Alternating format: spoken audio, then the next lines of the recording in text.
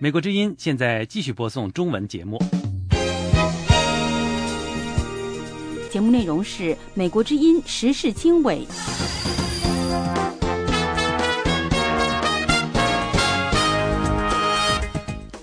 各位听众大家好，欢迎收听美国之音时事经纬节目。今天是4月22号星期一，我们从美国首都华盛顿现场播出这次节目，我是齐永明，为您介绍这次节目的主要内容。据波士顿警方报道，上周波士顿马拉松爆炸案的两兄弟曾策划其他攻击。韩国外长取消访日，以抗议日本官员参拜靖国神社。中国地震救援工作取得进展，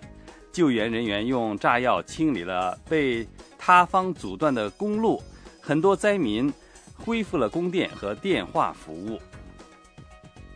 雅安地区发生强烈地震以后，一些民间团体和人权活动人士迅速展开自发的救援活动，但对此官媒很少提及。美国前驻华大使洛德日前在华盛顿表示，中美关系是一道又酸又甜的菜。详细内容欢迎收听。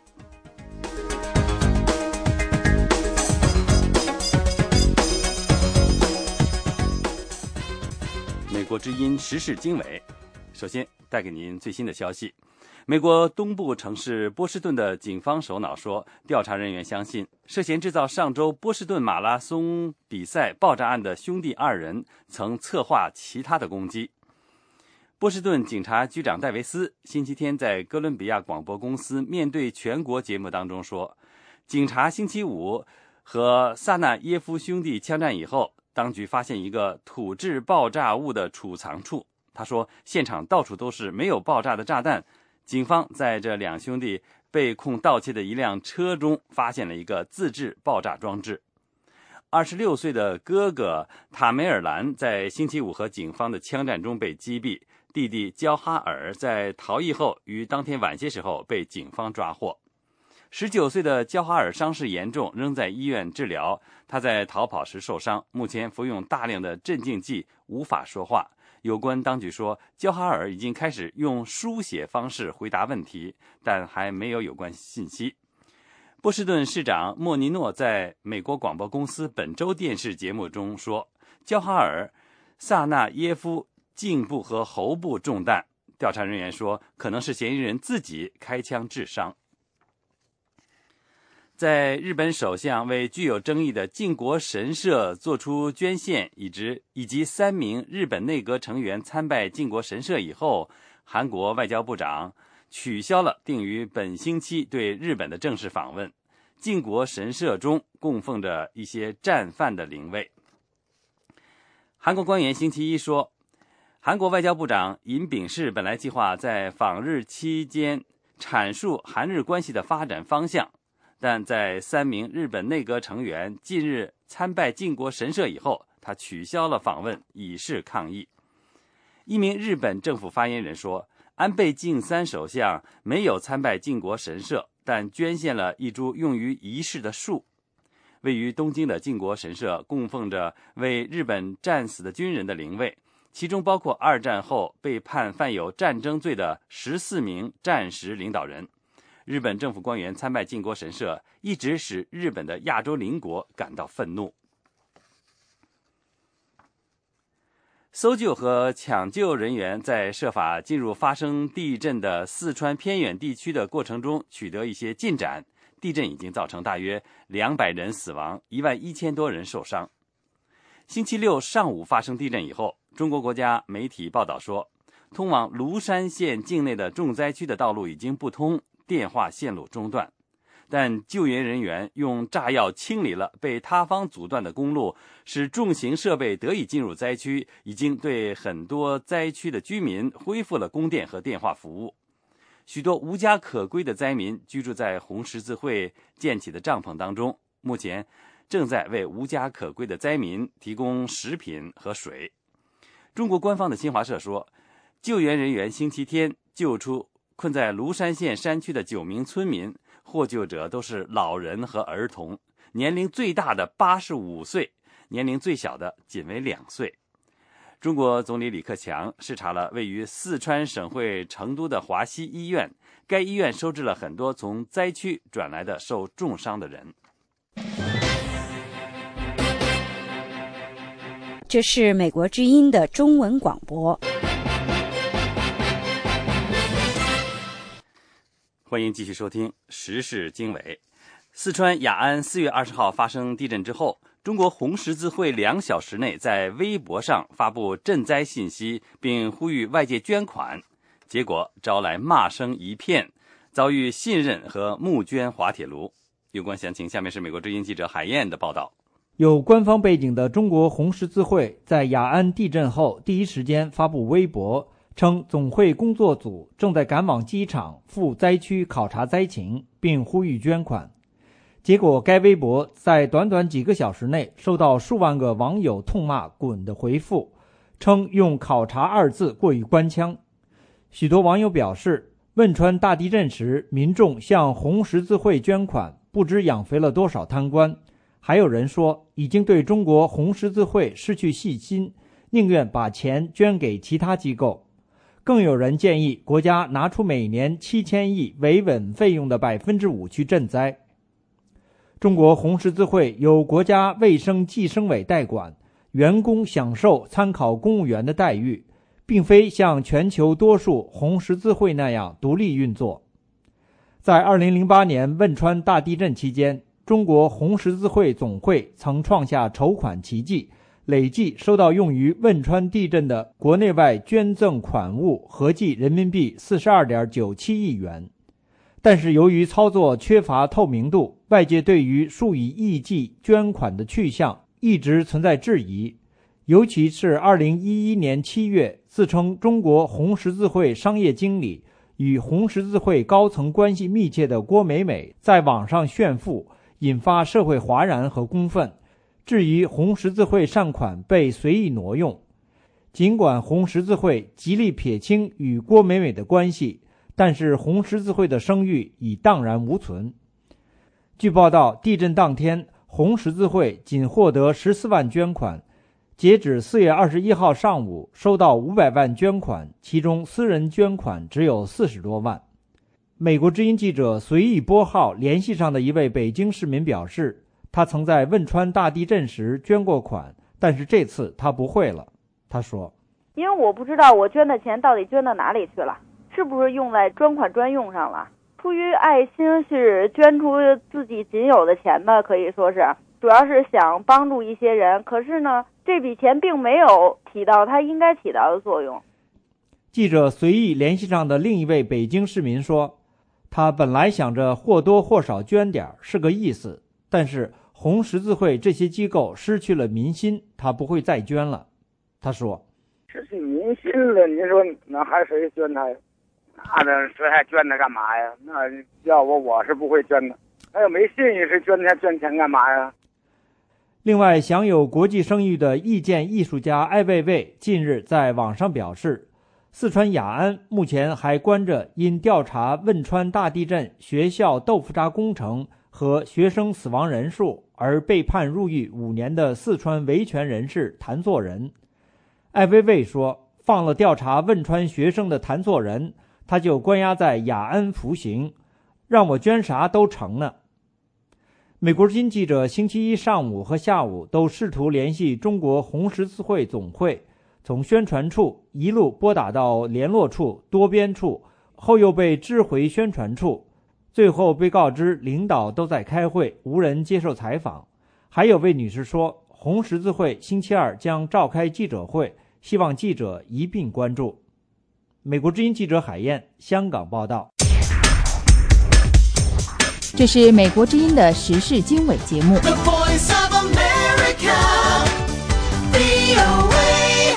时事经纬带您继续关注中国的地震。中国四川雅安地震发生强烈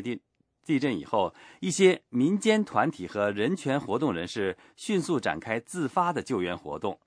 不过，来自成都的中国天网救灾团队和一些藏人喇嘛等前往重灾区芦山县的民间救援人员受到维稳部门的阻拦，理由是不让他们到灾区添乱。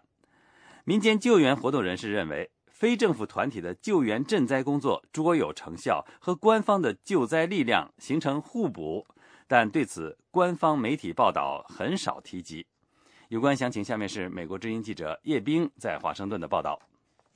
这在四川成都的中国天网4月21号报道，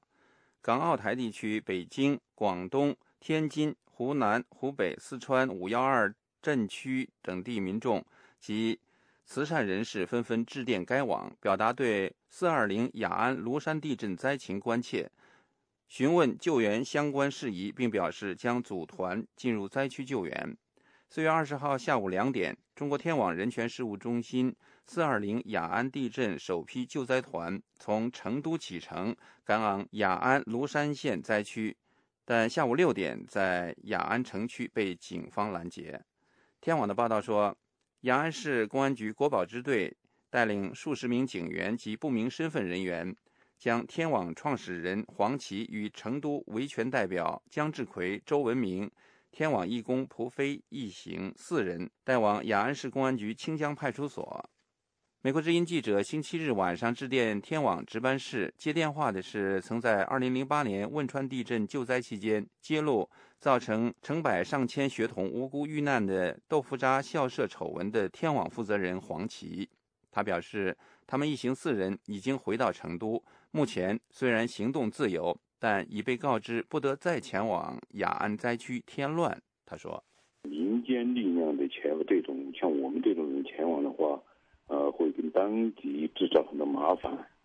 官方也不希望这种情况再次重演，要求我们别再前往灾区去。我想最主要的原因呢是，在这之前我们天网发布过这样一条消息，就是雅安震灾死亡上百人，512重建房垮塌严重。我想官方也许可能担心是不是我们前往主要是记录512重建房的垮塌情况，所以说官方这个问题上面应当说是过于敏感。黄琦表示，警方把他和天网救灾团从雅安押回成都时，表示希望他一定按照官方渠道参加抗震救灾。黄琦明确表示，512救灾款造就了新的豆腐渣工程，养活了很多声名狼藉的红十字贪官。作为民间人士，他不愿意再往官方救灾渠道丢1分钱。在被问到警方为何不准他进入地震灾区时，黄琦表示，国保人员对他们很客气，没有采取强制措施，但问他为何去灾区还带着手提电脑，看来对救灾团此行的目的很敏感。他说，唯一的理由就是说，他们可能就是担心再次发生512这种用豆腐渣工程遭揭露的情况所以说我们也希望官方不必大惊小怪，找丑媳妇都是要见公婆的，这些问题一定会，既会黄旗部把这些问题披露于世，其他的民众还会把这些豆腐渣工程的情况曝光出来，同时官方所谓的渠道，就是救济渠道必须通过他们的救济渠道，这个说法是站不住脚的，因为早在512发生5年以来，官方的所谓红十字会或者说一种救灾渠道早已声名狼藉，产生了无数的贪官污吏。必须要让海内外民众把款项捐给这些组织的话，我想很难。民间维权网站表示，2008年四川汶川大地震时，黄琦曾组织义工到重灾区参加救灾，期间7进7出，一方面给官方不敢进入的重灾区灾民送去了紧缺的食品和饮用水，另一方面带出了大量豆腐渣工程的现场第一手图片，并及时揭露了天灾后更大的人祸，最后受到某些恼羞成怒的官员打击报复，入狱3年。在南京的知名网友珍珠计划星期二飞往成都，将在那里随民间救援联盟进入灾区，并在灾区选择适合地点建立留守儿童服务中心，关注当地受灾儿童。他对美国之音表示，民间团体和人士的积极投入对于救灾很有帮助。他说，从08年开始，应该就是到现在来说，特别是08年，对于民间这个 NGO 的发展是一个很大很大的一个促进。我们看到这一次行动最快的应该是民间，像壹基金啊，云南的一个贵州救灾的，还有云南的，还有一些叫救灾联盟啊，他们是行动非常的迅速的，应该能够。民间可以和政府应该是个互补吧，能够做很多政府想不到没有做到的事情。珍珠表示，他当天已经在南京进行了公开募捐，准备将募捐所得带往灾区送给灾民。他认为民间救援跟官方救援两者并不冲突，不应互相排斥或者漠视。他说，至少在公开的场合我没有看到认为民间团体是添乱这种说法，可能会相互有个竞争啊，然后呢，对民间团体的一个这个漠视啊，比如说最近的电视台的新闻采访啊，我看央视关于救灾的报道，他们就很少提及民间组织的一些努力，这个是可以看得到的，也可以预想得到的，但是我觉得这是个过程吧。另一方面，藏族女作家维瑟4月20号发推说，得知雅安发生地震，在成都的许多藏人，包括仁波切、活佛、堪布喇嘛和普通僧人，都在上午赶往灾区救援，但是在路上都被阻拦，禁止他们去救援。维瑟还说，一些藏人僧侣想了很多办法走其他路线，但是也被阻拦。美国之音叶冰华盛顿报道。美国之音时事经纬，欢迎收听。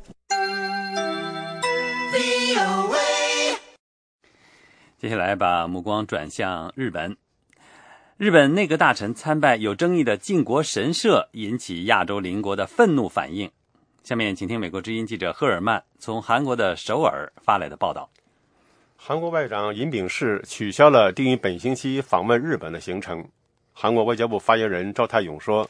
韩国对日本官员最近参拜靖国神社的举动表示严重关切和遗憾。우리 정부는 과거 인근 국가 국민들에게 막대한 손해와 고통을 안겨준 침략 전쟁을 미화하고 전쟁 범죄자。赵泰勇说，靖国神社美化了对日本邻国造成巨大损失和痛苦的侵略行为。日本副首相麻生太郎星期天参拜了靖国神社。麻生太郎还兼任财政大臣，以前还担任过首相。另外还有2名内阁大臣参拜了有争议的靖国神社。以民族主义观点著称的日本首相安倍晋三虽然本人没有去靖国神社，但是以他个人名义为购买装饰神坛的树枝捐献了500美元。靖国神社供奉着250万阵亡的日本人，其中有14名在二战结束后被判为甲级战犯的人。在20世纪前半叶受到日本野蛮殖民统治的国家认为，靖国神社是日本军国主义的永久象征。在中国外交部例行记者会上，发言人华春莹呼吁日本正视侵略历史。华春莹针对日本官员参拜靖国神社的做法说，日本只有深刻反省过去的历史，并尊重他的殖民主义受害者的感受，才能和其他亚洲国家发展合作关系。中国共产党机关报《人民日报》也谴责了安倍晋三向靖国神社捐款的做法。人民日报说，不管对靖国神社的参拜以什么形式出现，都显示了对历史的错误看法，严重影响亚洲的和平与稳定。日本官员则试图淡化参拜靖国神社的行动。日本官方长官菅义伟说，日本政府对于官员个人的宗教参拜活动不设立场。それぞれの国にはそれぞれの立場がこれあるわけでありますから、そうしたことをですね、あまり影響をそれぞれの。菅义伟说，每个国家都可以在这个问题上保持自己的立场，但是这些大臣的参拜活动不应影响外交。以前各界日本内阁官员参拜靖国神社的活动也都引起首尔和北京的类似外交抗议。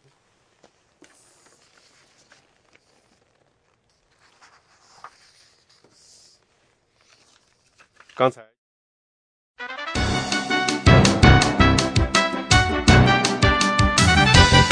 这是美国之音的中文广播。时事经纬带您了解其他方面消息。首先是缅甸方面，一个主要人权组织指责缅甸的战争罪行和种族清洗，并列举了乱葬岗和驱离居民的证据。总部设在纽约的人权观察星期一发表了156页的报告，指责缅甸当局和佛教僧侣计划针对本国罗兴亚族穆斯林少数群体进行有组织的种族清洗，数百人被杀害，12万5千人被迫离开家园。人权观察的报告说，缅甸政府、地方官员、陆军、海军和警察去年10月鼓励缅甸西部的阿拉坎族居民对邻近的穆斯林社区和村庄进行有组织的袭击，使其感到恐惧，并迫使他们迁移。人权观察敦促缅甸准许独立的国际调查委员会调查反人类罪行，并提出解决办法。人权观察还敦促为缅甸提供援助的国家要求缅甸政府立即停止侵权行为，并努力让流离失所的穆斯林安全返回家园。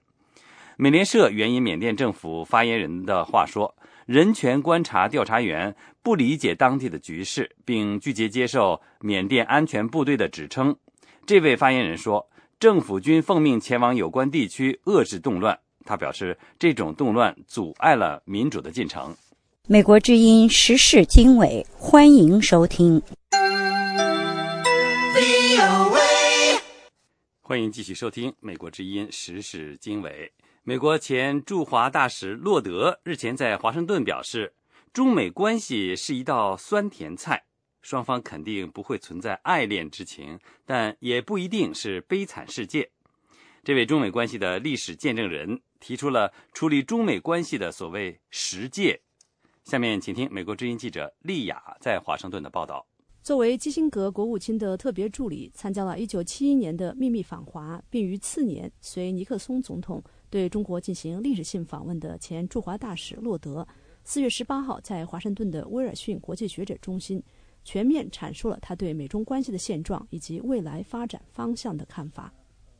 洛德大使首先以所谓泄露中国政治局常委和美国国家安全委员会会议纪要的方式，揭示了美中各自对对方以及双边关系的评估。洛德表示，这些所谓的秘密文件勾画了一幅大的画面，并预示了今后的发展。美中关系肯定不会爆发出爱恋之情，或是像少年派那样无忧无虑，但是这里的一丝亮光是，他们不一定会像悲惨世界那样悲惨，也不会是一个黑暗的零和游戏。在美中关系上扮演过重要角色的洛德大使说，在两国关系的漫长道路上，美国既不应该陷入狂热，也不应该陷入绝望。他借用音乐评论的说法，暗示美中关系既不像瓦格纳宏大的歌剧那样听起来那么糟糕，也没有像偶像派流行歌星布兰妮斯皮尔斯那样看起来那么好。简而言之，我们关系中固定的菜单就是酸甜菜，充满了独特的历史原料。在克林顿总统任内出任助理国务卿的洛德大使说，中国的政策不断地调整，对美国的实力持现实的态度，但是在核心利益上日益充满好斗性。而在美国有关如何对待中国的辩论中，则存在两个极端的阵营，即世界末日派和道歉派。一个阵营把中国看成是一个需要对付的强悍对手，面对中国日益扩大的经济和军事实力，它糟糕的政治制度和强烈的民族主义，我们处在一个与新苏联进行全球较量的前奏，中国即将成为一个必须受到遏制的敌人。另一个阵营把中国看成是一个必须拥抱的熊猫，原因是北京拿出了快速发展的样板，他对混乱的担心是实在的。双边关系的紧张经常可以归结于美国，中国即将成为一个可以放纵自己的统治。在洛德看来，前一个被称作屠龙派的阵营夸大了中国的实力，忽视了他们的内在弱点，并且未能看到北京在可预见的将来都会因为国内问题而无暇在国际上有太多的作为。而而拥抱熊猫派则罔顾中国国情里存在的黑暗面。在这样的背景下，我们应该采取什么样的态势呢？尽管洛德表示没有稳赢的赌注，也没有简单的公式可以遵循，但是他幽默地说，他最近在一个山顶上发现了一块石碑，上面刻着叫做上帝或是洛德十诫的政策处方，即不要妖魔化中国，不要净化中国，不要夸大中国，不要遏制中国，不要宠坏中国，要培植相互信任，要寻求共同点，要共同缔造一个太平洋共同体，鼓励自由，首先解决好自己的问题。他认为对于美国来说，这最后一条应该是最重要的，因为这是美国所有对外政策最关键的承诺。尽管美国目前陷入财政困难和政治上的僵局，但是他指出，美国的国力目前仍然是无以匹敌的，而且美国具备很强的自我修复能力，总是能够恢复活力。而中国会是一个什么样的情景呢？洛德援引英国诗人丁尼生的诗句说，超越他诸多即将发生的改变，中国将是一个超乎你我所能做出的最为狂野的猜测的国度。但是洛德仍然做出了他的大胆猜测。我自己最放任的猜测和期望是，在我们的长征途中，随着中国放开它的脚步，以及美国提升它的地平线，我们将能够攀岩走壁，开启新的大门。洛德大使在演讲中还提到，波士顿爆炸案导致中国公民死亡的事件，说明了美中共同加强反恐的必要性。洛德大使今天在这里发表演讲，是为了纪念已故著名学者、中美外交问题专家唐乃馨教授，他也是唐乃馨纪念演讲系列的第一个主讲人。VOA 卫视丽雅、金刀华盛顿报道。这是美国之音的中文广播。The Voice of America。一块儿来关注中国方面的消息。法学博士许志勇等13人近日发起公民联署行动，呼吁立即释放要求官员公示财产而被逮捕的八君子。截至4月20号，已经有300多公民签名。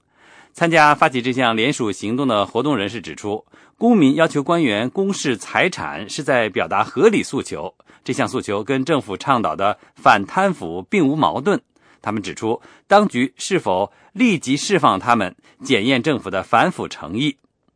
有关详情，下面是美国之音记者陆洋在华盛顿的报道。由许志勇、滕彪、王功权、艾晓明和胡佳等13人4月18号晚上发出的这项联署呼吁，要求北京当局立即释放目前被关押在北京的8名公民，他们因为要求官员公示财产而被先后拘押。公民中，袁东、张宝成、侯鑫和马新立3月31号被刑拘，当时他们4人在北京西单的街头拉起横幅，呼吁官员公示财产。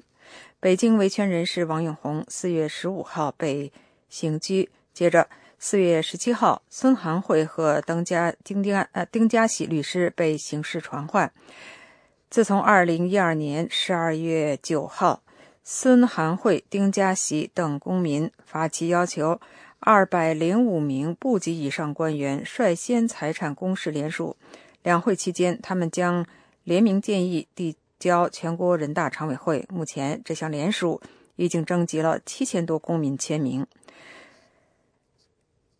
4月18号，北京独立中文笔会会员、家庭教会成员赵长青被刑事拘留，而积极要求官员公示财产的维权人士李卫4月10号晚上10点左右给朋友发出手机短信说警察来了，之后就跟外界失去了联系。据公民联署呼吁书，除仍在失踪的李卫之外，其余7人都被控罪名是非法集会。发起人之一胡佳4月20号对美国之音表示，官员公示财产是反贪腐的基本常识，当局不能躲避。官员财产公开，这个在反腐方面，它已经成为一个基本的常识了。你想当官，你就得让渡你的一些这个什么，因为权力是太容易变现的东西，太容易变成，而这个权力它本身应该是这个公民就是投票赋予，当然中国不是这样的体制。那所以他才有这么大的这种抗拒，这样，而且他们现在把自己搂钱已经当做天经地义的事。现在来讲的话，如果你让他公开财产，那真的是要他的命了。中国官员不分层级，通过贪腐实现的财产积聚到了惊人的地步。胡佳指出，单从北京的空置房屋来说，就足以成为了官员的死穴，所以他们才如此的抗拒，给敢于捅他们死穴的公民安上莫须有的罪名。而丁家喜律师等被刑拘的公民根本连上街举牌都没有，怎么犯了非法集会的罪名？胡佳认为，政府目前如此强力打压要求官员公示财产的公民行动，其目的不外乎两个：一是对公民合理诉求的报复，其二也是更重要的目的，就是提前针对即将到来的春夏之交敏感期。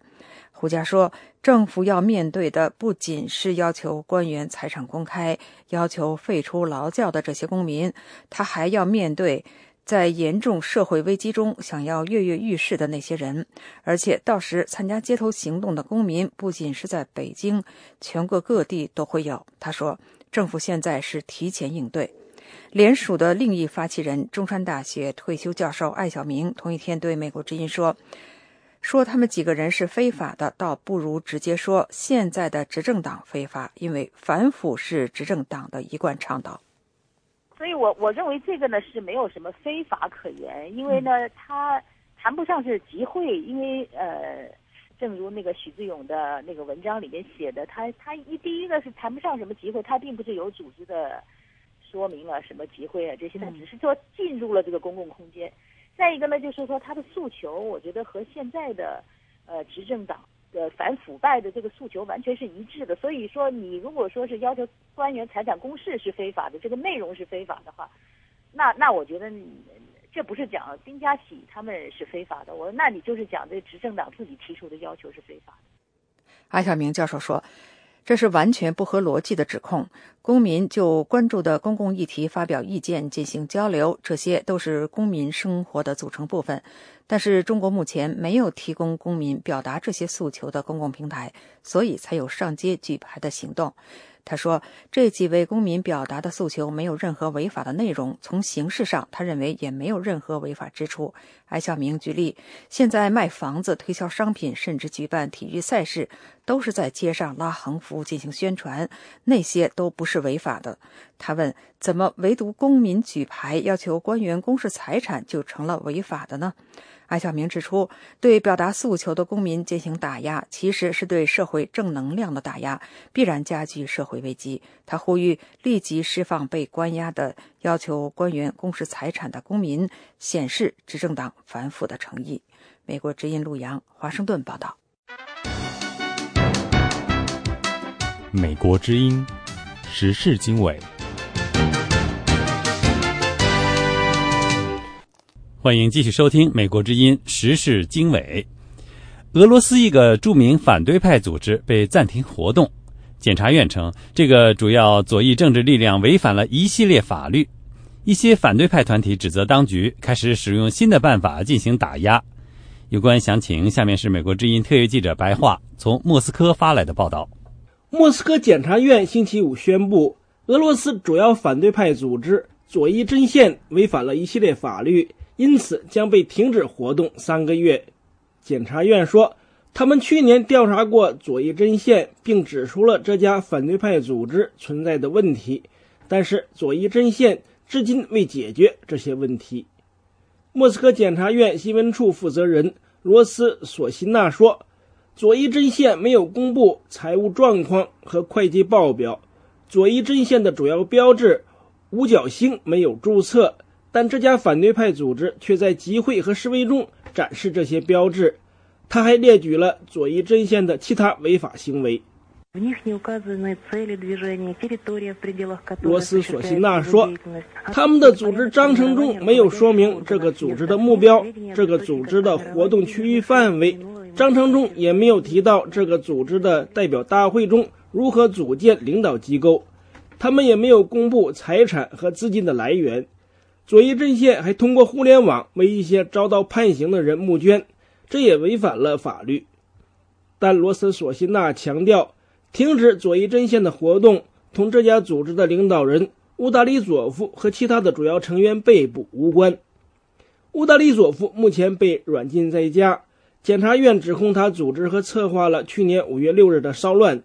去年5月6日，普京就职总统前夕，莫斯科爆发了大规模的反政府游行，示威者同警察爆发冲突，很多示威者被捕关押，其中的许多人都来自左翼阵线。左翼阵线的主要成员沙赫宁说，他们对当局禁止左翼阵线的活动不感到意外，当局正采取新的手段打压反政府势力。沙赫宁说，他说，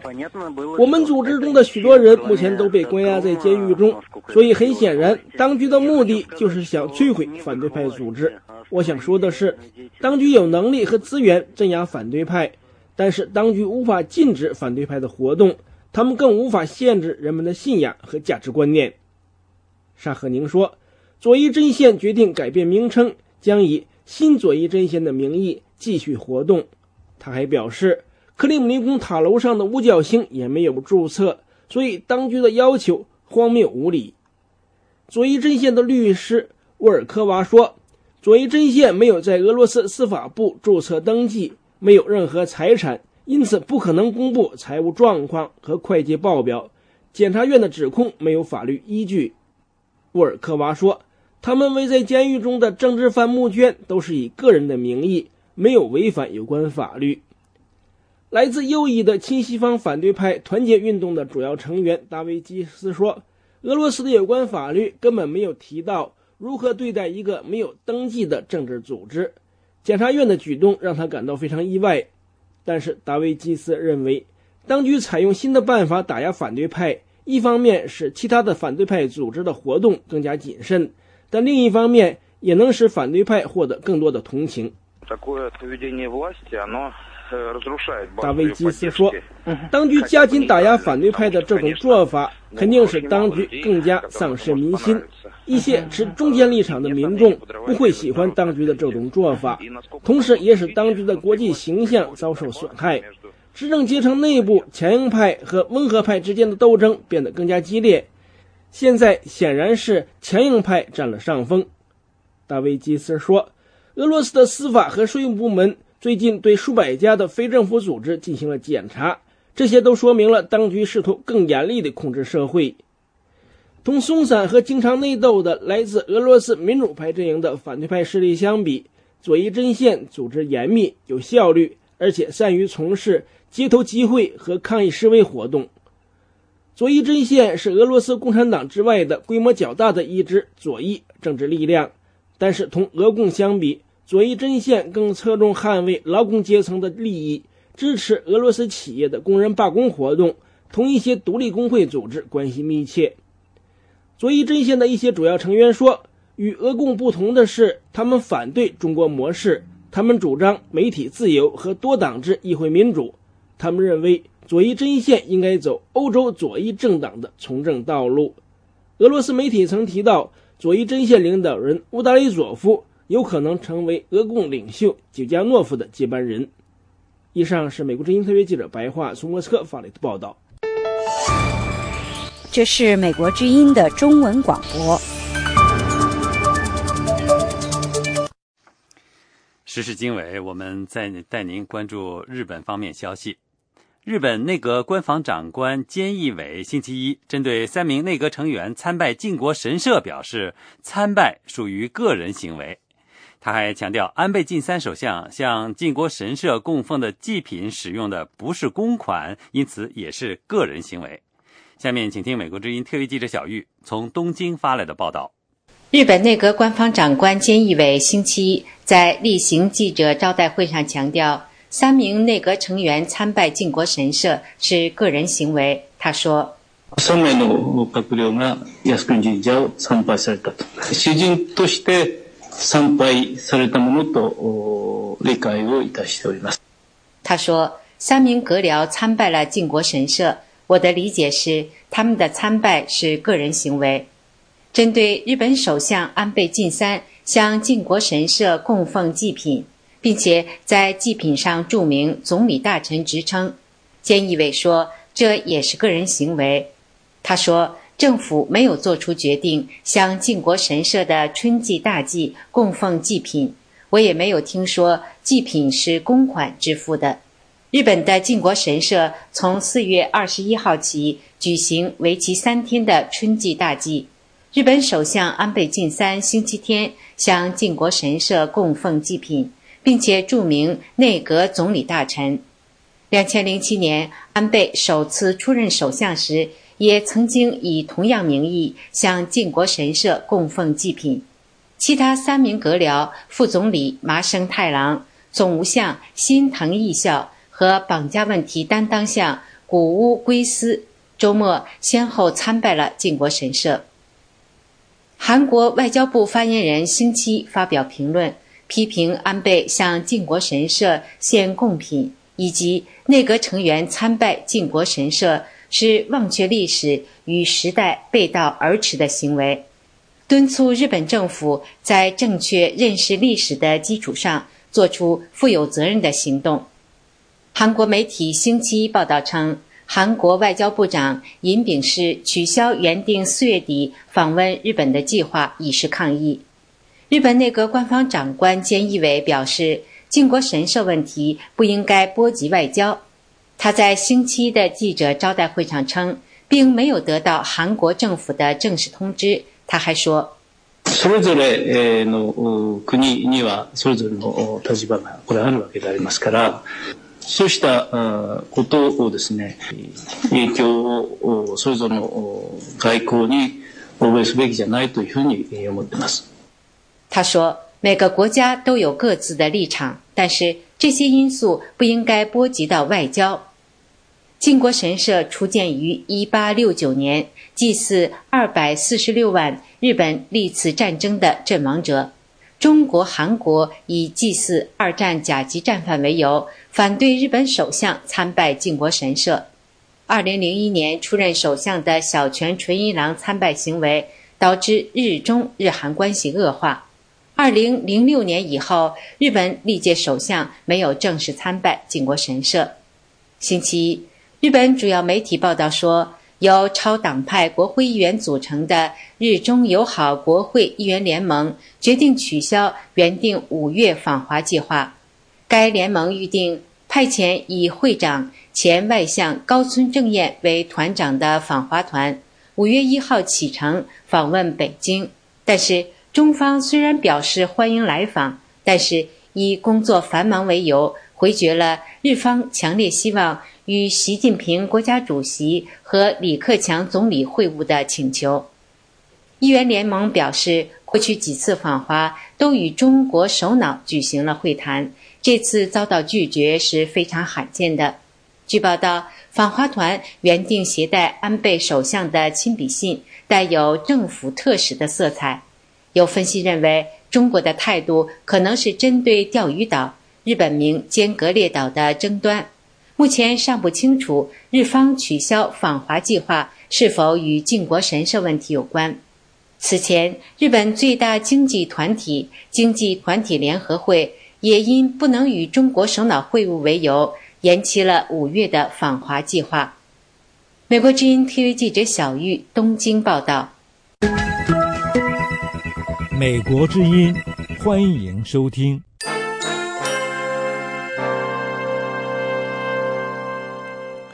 接下来带您关注来自台湾的消息。台湾在野的台联党立法院召开记者会，批评政府辅助拍摄的电影宣传中国的一国两制政策。不过文化部官员表示，事实并非如此。有关详情，下面是美国之音特约记者张永泰从台北发来的报道。泛绿的台联党立委林世嘉表示，台湾电影《抢救老爸》有部分场景在中国厦门拍摄，画面竟然出现了一国两制、统一中国的标语，明显是中国统战的置入性行销。整个台湾还没有被中国统一前呢，我们的行政部门就已经直接哈腰向中国这个鞠躬，准备要接受统一啊！这样的一个行政部门呢，殊为可耻，台联党要予以谴责。林世嘉委员指出，台湾文化部补助了这部电影400万台币的拍摄经费，等于是台湾政府自己出钱为中国搞统战。抢救老爸是一部喜剧，内容主要是描述诈骗集团在两岸行骗的情形，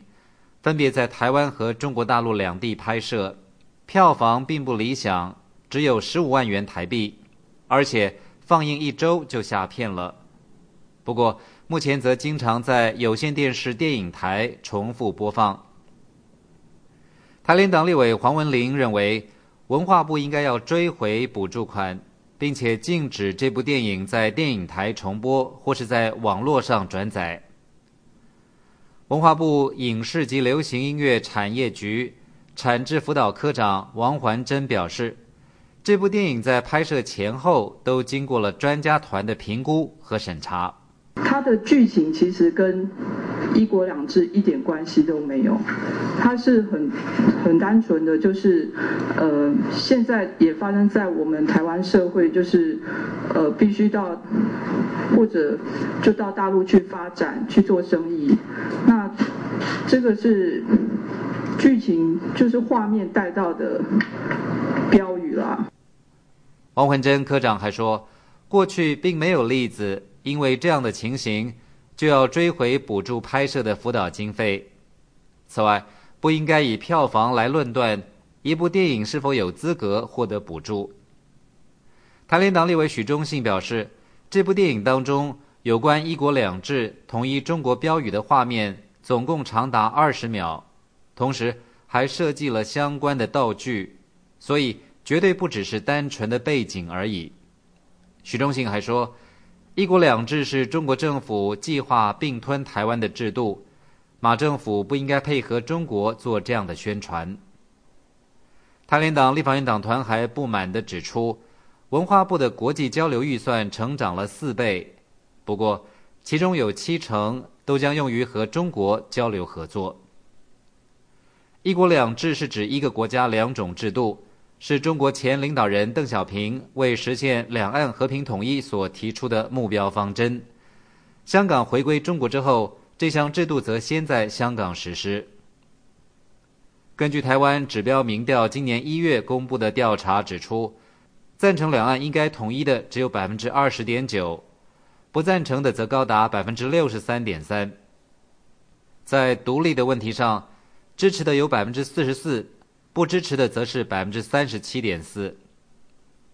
知名的远见杂志所做的民调还指出，超过半数的台湾民众支持两岸维持现状，比例达到 54.7%。 至于主张独立的是 24.5%， 支持统一的则是 9.8%。 以上是美国之音特约记者张永泰从台北发来报道。欢迎继续收听美国之音的中文广播。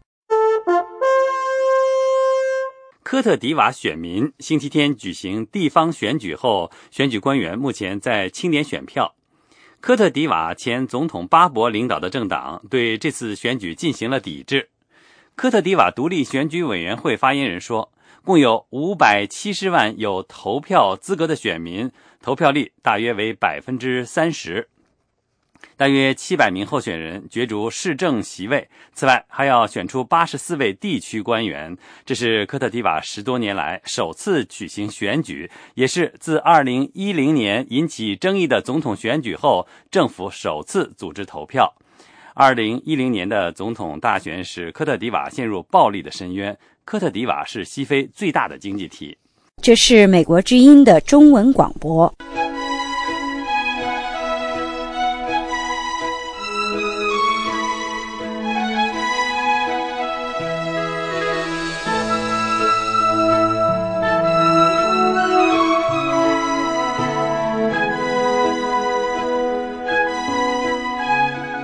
欢迎继续收听美国之音时事经纬。位于中国深圳的华大基因是全球领先的基因组预测中心。来自荷兰的制片人布莱格杰范德哈克耗时2年在那儿拍摄的纪录片《基因梦》，揭开了基因研究的美景，也引起了不少的疑虑。下面是美国之音记者国福从洛杉矶发来的报道。荷兰独立制片人布莱格杰·范德哈克1星期前在洛杉矶的南加州大学放映他的纪录片《基因梦》。他几年前在香港教书，听说华大基因从北京迁移到深圳，他本来就对这个通过测序和信息分析探索人类生命奥秘的研究机构有兴趣。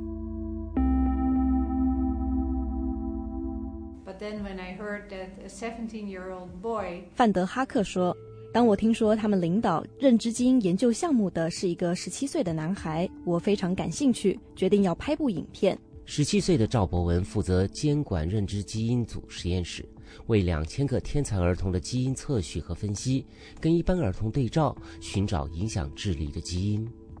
实验室本想在中国取得高智商孩童的基因样本。范德哈克说，家长和学校不愿合作，共产党和市政府也担心提供基因的后果，最后还是采用了美国天才儿童的基因。密歇根州立大学的研究院副院长史蒂芬·徐也参与了华大基因的团队。他表示，选择人工受孕方式的父母已经可以通过筛选排除具有不良基因的胚胎。史蒂芬·徐说，要了解哪些基因对智力有正面或负面的影响，大概还要10年的研究。我很确定未来的父母可以根据决定智商的基因来选择孩子的胚胎。基因梦也触及了更敏感的克隆科技。This is a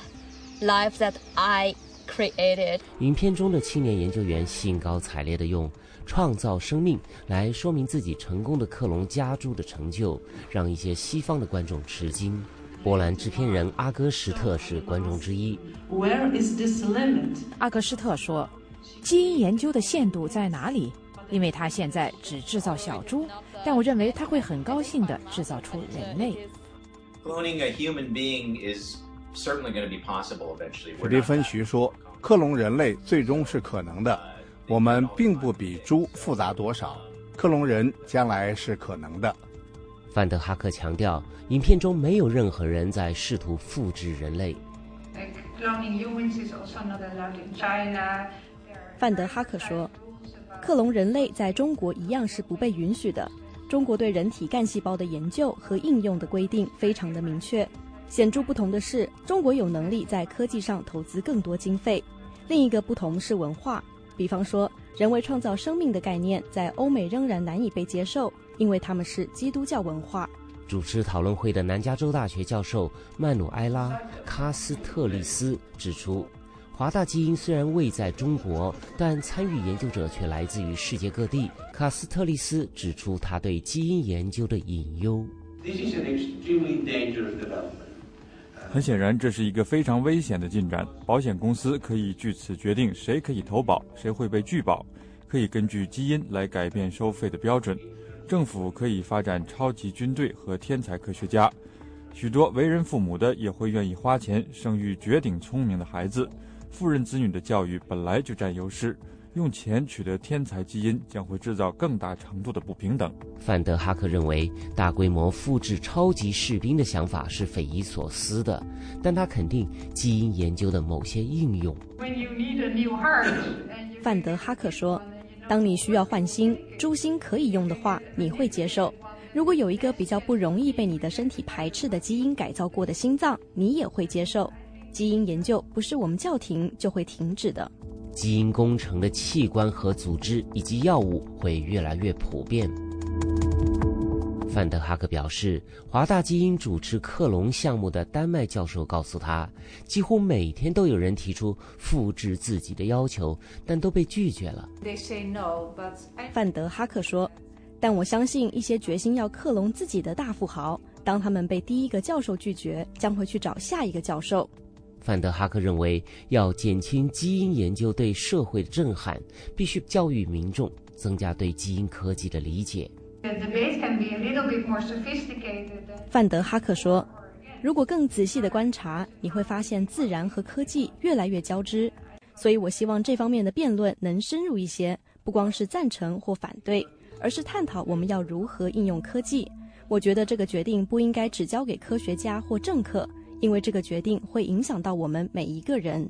基因研究对个人和整体社会势必带来冲击。通过基因梦所引发的讨论，对未来相关政策的成型提供了更广泛的思路。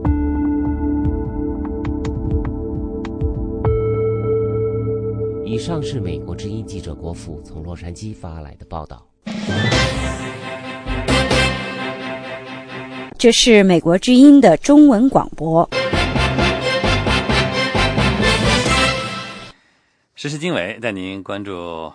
藏族人活动的消息。去年，一名美国女教师和来自西藏流亡社区各处的27名高中女生组成了流亡藏人的第一支全藏女子足球队。从那之后，他们克服了当地人对组建女子足球队的反对，成为了一支鼓舞人心的力量。下面请听美国之音记者布罗德黑德的报道。去年5月，一支藏族女子足球队要参加男子足球联赛的消息，在喜马拉雅山脚下的达兰萨拉镇掀起了波澜。很多人感到兴奋，但也有反对的声音。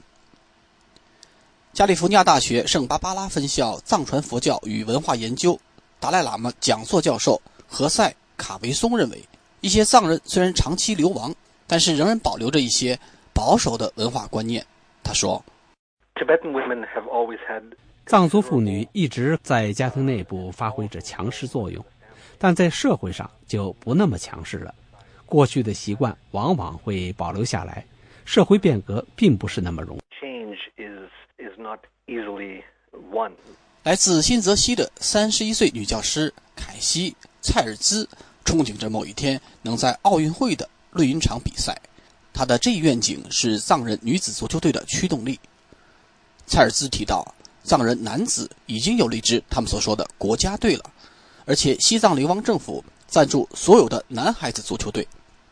But nothing for the girls. So we have two main aims. The first is to empower. 可女孩子们什么也没有，所以我们有2个目的：第一是赋予所有的藏人妇女权利；第二是很具政治性，是组建西藏第一支女子国家队，训练我们的队员讲出真相，作为和平的手段，把西藏告诉世界。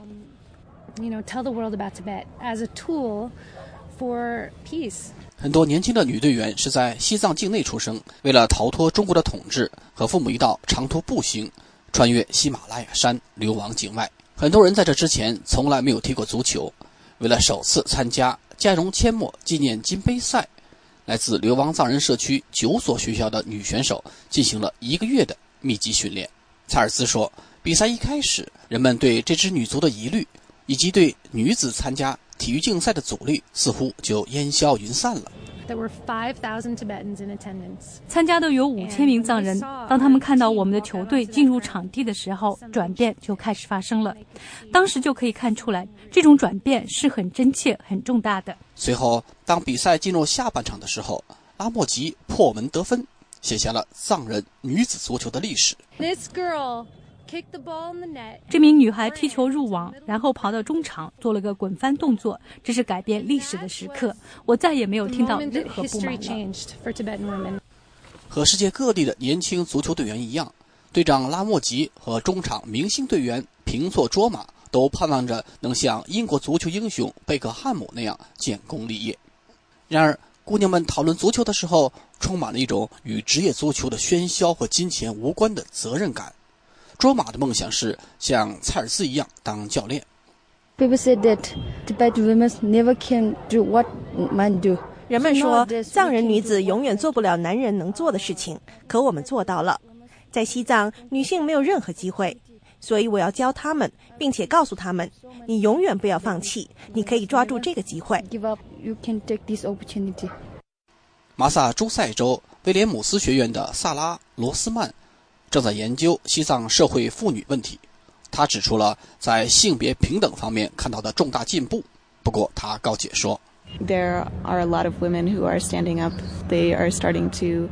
性正在站起来，就像这支球队，他们开始要求得到男性才享有的角色，得到参与权，真正的开始寻求独立。